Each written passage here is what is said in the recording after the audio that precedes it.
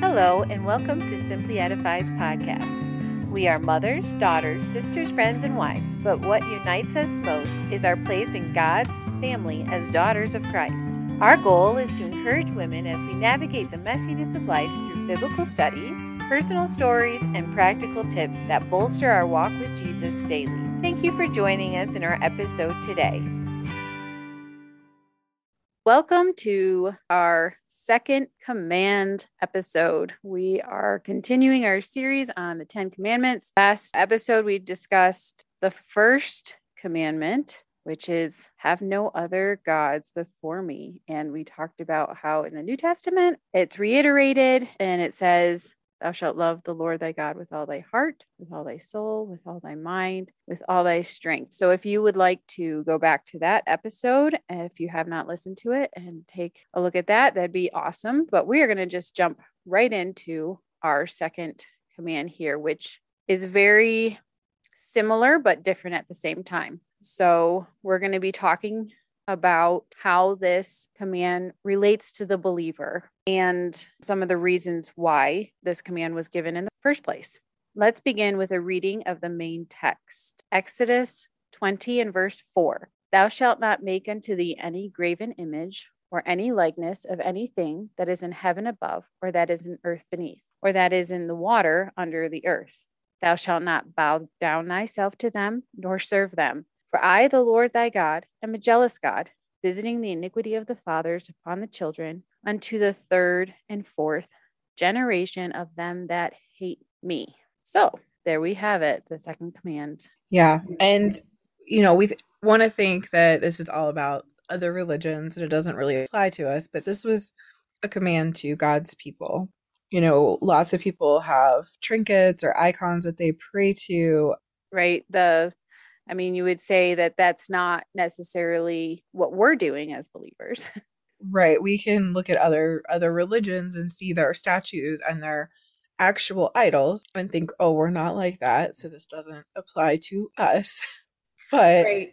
We're not going to talk about other people today. We're going to talk about us. And there is something to mention about the idea of other religions, though, is that some of them would say that they're not using those icons or trinkets. They're not worshiping them. They would say, we are using them to help us focus.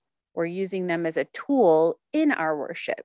But even that, we know that the God that they are worshiping is not the God of the Bible, because their belief system is not what the Bible puts forth. So even in that, in their focusing of their prayers, they're still not worshiping the one true God. So that's really all we're going to talk about as far as other religions and their practice of idols today. So let's focus on the believer. It's more subtle, right? For Christians, it's definitely a lot more subtle. I have no statues in my house to other gods.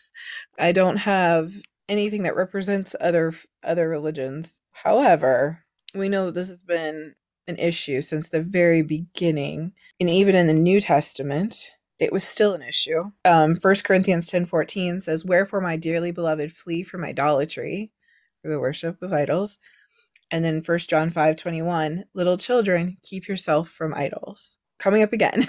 Exactly. And this is the first church, right? This is the establishing of the church after Christ was no longer on earth. So you can pretty much guarantee that if it was an issue then, when they had Jesus Christ in the flesh, and many of them saw him work these wonderful miracles and knew he was God, if these people struggled, you can pretty much guarantee that we are also going to be struggling. It will look different in today's day and age because society is different, but there's nothing new under the sun, and these things are going to just take different shapes in our lives today. So one of the key passages that I believe gives clarity on this issue is Romans chapter 1. And it kind of just breaks down how idol worship starts and why. And it kind of goes into that a little bit. So bear with me. I'm going to read this passage. It's a little bit longer. Romans 1 verse 20 says, "For the invisible things of him from the creation of the world are clearly seen, being understood by the things that are made, even his eternal power and Godhead, so that they are without excuse." That's talking about seeing God in creation and nature and understanding that there is a creator and a God. So we go on to the next verse. It says, "Because that when they knew God, they glorified him not as God, neither were thankful, but became vain in their imaginations, and their foolish heart was darkened. Professing themselves to be wise, they became fools, and changed the glory of the uncorruptible God into an image made like unto corruptible man, and to birds, and to four-footed beasts, and creeping things. Wherefore, God also gave them up to uncleanness through the lust of their own hearts, to dishonor their own bodies between themselves, who changed the truth of God into a lie, and worshipped and served the creature more than the Creator, who is blessed forever." So this passage really breaks down what happens on the inside of man to worship and why we would worship creature more than Creator. Because if we were to define idolatry, a simple definition of that would be worship of the creature more than Creator. And that can look different. It can look like an idol in your house, or it can look like you. You are a created being. So the simple breakdown of that passage would be God reveals himself through creation, all creation, not just plants and animals and stuff, but people themselves. They come to a knowledge of God, choose not to see him and worship him. They change God's glory into something they can relate to and understand in their mind. God gives them over to divulge in their sin and reap the consequence. Honestly, when you were just reading the passage, that is the word that came to mind, was relatable. They wanted something relatable and tangible, and God is so hard to wrap your mind around. God is completely other. He is not us. He is not human. He is not created. Right. And so I think that in that attempt to make him relatable, they have to create something that is less than. True. A relatable God is less holy, less just, less scary, I guess, in a way. True. If we go back to the commandment, it talks about the judgment aspect in the end of that commandment. It talks about visiting the iniquity. And when we consider that there is a creator and that there is a ultimate authority, that brings a decision for us. It brings a consequence for our choices, whether or not we accept that or not. Yeah. And this pattern just kept happening. We see it very clearly in the Old Testament. And it says that, we can see from this that God is a jealous God. And we look at that, we think of jealousy as a negative thing. We almost never use jealousy in a positive way, typically. But God wants all of us, and he has the right to all of us. So his jealousy is just a whole nother level. And we can't really understand it, really, I think, in our own flesh, because our jealousies are typically selfish. They are, absolutely. When we find jealousy of something, a husband has a right to be jealous over his wife, and a wife has a right to be jealous over their husband because they belong to each other and they have promised something and they have vowed to each other. And that's the jealousy that God has towards us, but even still, much more and more pure, because he fully and completely has given himself to us, and without any of the sins attached to that, right? Yeah. That humanity has, right? So we would have sins attached to that. We would have pride. We would have anger. We would have hurt feelings attached to that. And God doesn't. He just says, "You're mine. Like, stop going everywhere else." As in, I love you. I've given myself to you. So we see that relationship that God wants with us. So to find the idols in our hearts, since it's not so obvious, we have to really do self-evaluation on our own hearts, because these are obviously going to be heart sins more than idols on a shelf sins. Absolutely. I think of just my own struggles that I've had, and it's a daily struggle, but the big ones in my life, I guess you could say, would be that of identity. And, where is my identity? Where does that lie? So the focus, main priority at different points in my life, and what I worried about was in college, things like, what am I going to do after college? And I need to have this degree and that degree, and I need to, in order to make something of myself, right? Or to be recognized or to be acknowledged. And then as a mom, you hear it all the time. You lose yourself as a mother because your sole focus is that of others, which it should be. And there's nothing wrong with that. And I think it's just a realization of how selfish we really are sometimes. But that was a time in my life where I was like, my identity was in my mind shaken or changed, and I struggled. And all of this really just kind of boiled down to I was wanting significance or value, and I was searching for it in titles or positions or recognition. So that was one aspect of where I struggled with an idol, and that was my own identity and my own wanting of these different ideas that everyone says that we need to have, Yeah. And that's a hard thing because you are hearing it from outside sources as well as your own pride. There's also like people on the outside being like, well, why haven't you done this? Why haven't you done that?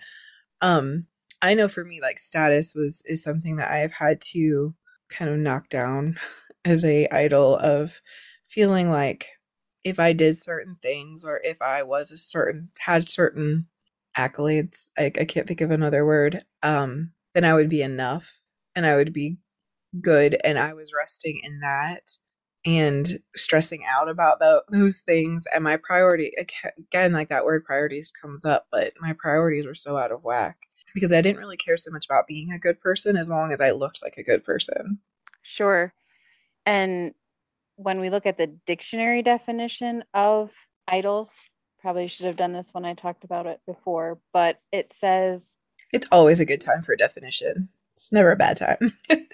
extreme admiration, love, or reverence for something or someone. So when we're thinking about this as a way of idol worship, our families, right? As mothers, obviously we love our children and we should love our children, and we love our husbands and we should love our husbands. But do we love them more than God?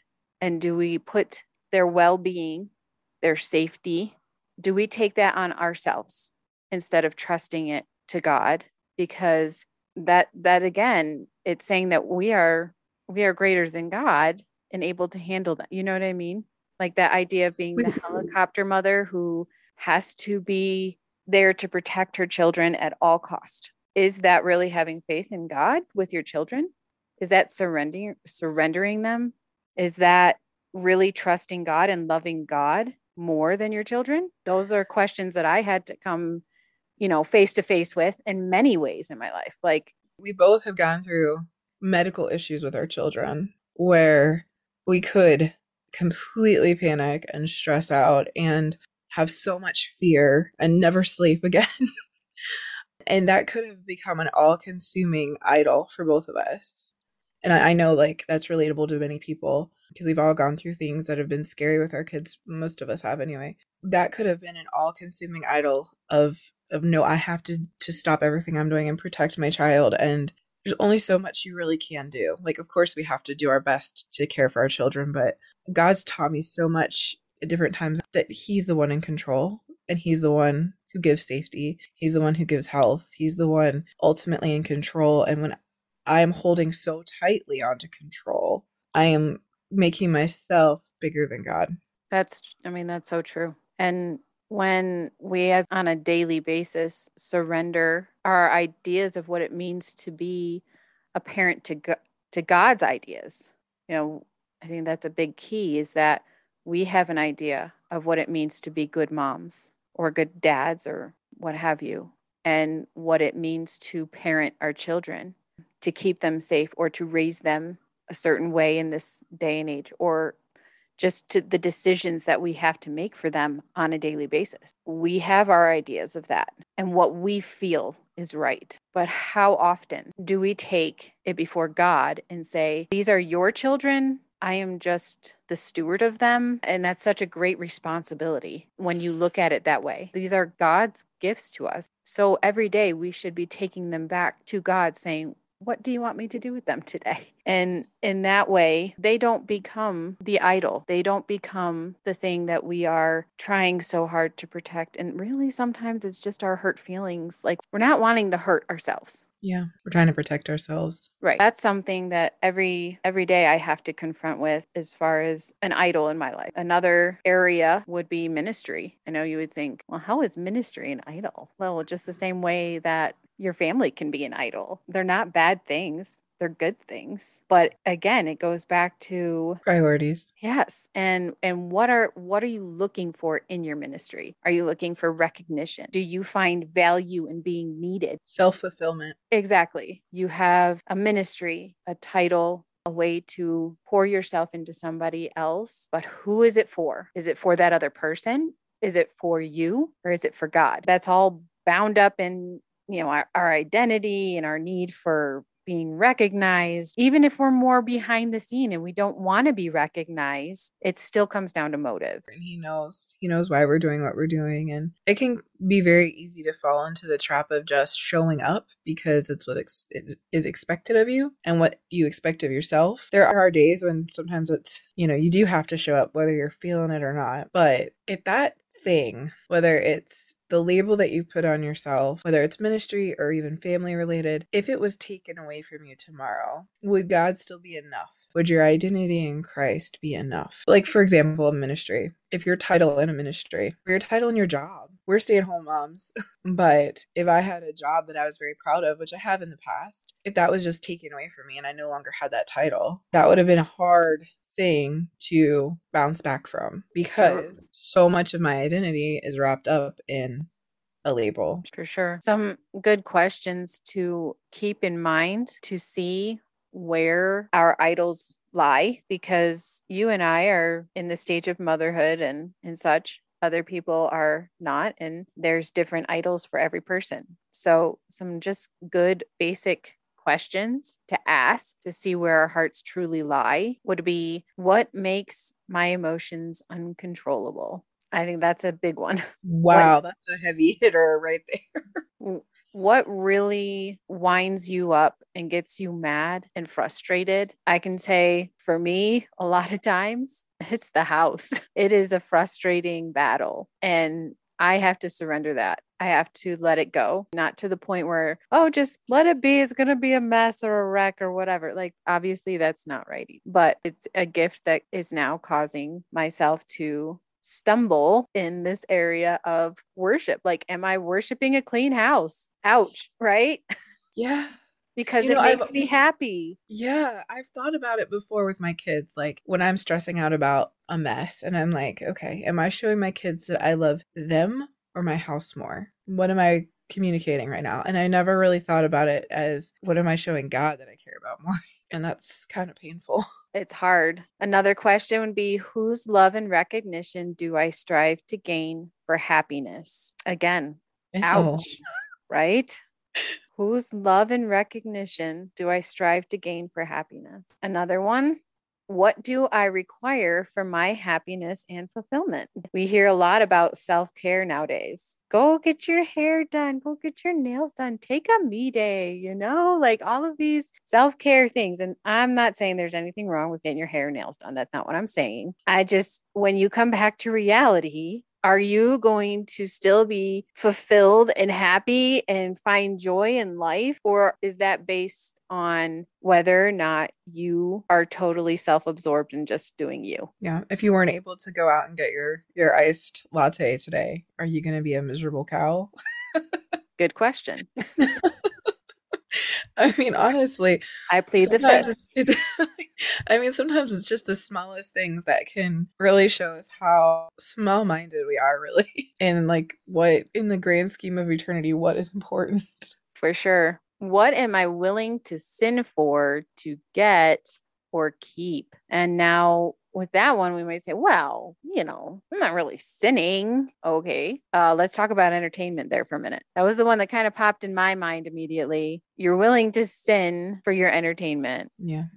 In multiple ways. And also, like, what we're willing to allow into our homes. So there's a list here that I have of kind of symptoms of, I think, a bigger problem of self-worship. And I'm just going to read off this list real quick. Self-value or the lack thereof, eating habits, the emotional roller coasters, fear, addictions, not necessarily to drugs, but to, drugs included, entertainment, porn, our phones, social media. Those are all can all become addictions. Avoidance, laziness, coveting, lying, comparisons. All of these things are a symptom, I believe, of a bigger issue, and that would be pride and self-worship. Because they're all self-focused. They are. What serves me at this time? What makes me feel good? What helps me through this time that I just can't cope with? And it's these coping mechanisms, because we go back to what makes us feel good. And in the end, we know that all of these things do not really help us. All of these things do not help us overcome the problem. They don't help us overcome the real root issue, because they're just symptoms. And so when we can look at these symptoms and take it back to the problem, and we can confess that, then we can start to have victory over these different areas, and we can start to see the light at the end of the tunnel, because we're no longer worshiping ourselves. We can worship God for who he is, and then he can do that mighty work in and through us. So those are some big, heavy things. And well, I would love to take time to talk about each one of those topics, because they're very relevant, very needed. Maybe one day we will, but today, when we go back to our big topic, which is worshiping of idols, we have to remember that at the heart of it, it's a relationship. Just like when we were talking about last time, love God. God loves us. He is jealous of us, and he knows what is best for us. He's always right. Where we would fall and fail, he would not. And I say, well, I just want this, this, this, and this.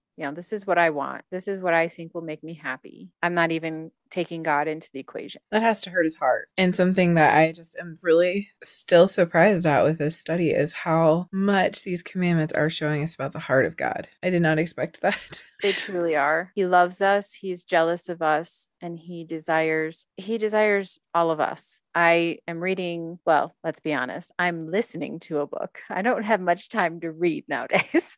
It is called Respectable Sins by Jeff Bridges, I believe. Don't quote me on that. But wow, is that convicting. And in this book, he says, we think of ungodliness as like wickedness, like absolute worst. But he says ungodliness is just without God. So you can go to church on Sunday and then Monday be without God, and Tuesday be without God. And you can go to church on Wednesday, but all of Wednesday you were without God until you stepped foot in the door and heard about God. And it's just pointing out the fact that we do not retain God in all of our thoughts. That is an ungodly person. As a believer, we can be ungodly because we do not put God in our thoughts, in our hearts, and in our lives. And that was another ouch moment. Yeah. Very convicting. If you thought this was going to be a sunshine and rainbows podcast, you came to the wrong place. You will not get much sunshine from the 10 Commandments sometimes. No, but it's very good. It's good and it's necessary. And sometimes the truth hurts. And that's okay, because that's how we grow. It is. I have come to realize, I've come to enjoy the truth being spoken, even though it hurts, because there's no change without the truth. It's true. It's very true. So even though the truth does hurt, there's a refining process. And the end goal of that refining process isn't to make us better people. It isn't to make us look better, be shinier. It's to make us more like Jesus. And while, yes, the 10 Commandments were written in the Old Testament and they're very old and all of that, the end goal has always been Jesus and our relationship with Jesus and our conformity to his image. And then that's the idea of putting off the old and putting on the new. So when we put off our tendencies, it can be challenging sometimes because we have formed habits, we've done things for a long time. So it can be hard, but that's where the power of the Holy Spirit comes in and he helps us walk through this because we are a new man. We are a new creature. Old things are passed away. All things are become new. So we can walk in that newness of life and not have to relive the cycles that we're caught up in. Even as believers, we get caught up in these cycles, right? And we are not immune to them. And we can always find victory through that relationship with Christ again. So from this study, I have learned we are prone to be ungodly and we are prone to be idol worshipers. That is something that we need to be aware of. We can't just like dismiss it as that's something that the unsaved do. No, we need to keep this in our minds on a regular basis so that we can be aware and take it to God and let him know in what areas of our life we do struggle with this, and let ourselves know so that we can be aware. And if you don't know who your enemy is, you can't fight. Yeah. You're already losing the battle. So hopefully this has helped make us more aware of what our enemies are. Yeah. I think it was a very eye-opening and a little painful, but helpful for sure. Thank you for joining us today on our podcast. We are honored that you chose Simply Edified to be a part of your day. If this episode was a blessing to you, would you consider subscribing to our podcast, as well as writing a review or giving us a rating? This would be such a help to our ministry. We would love for other people to find us, and this is one of the ways that they can. Thank you.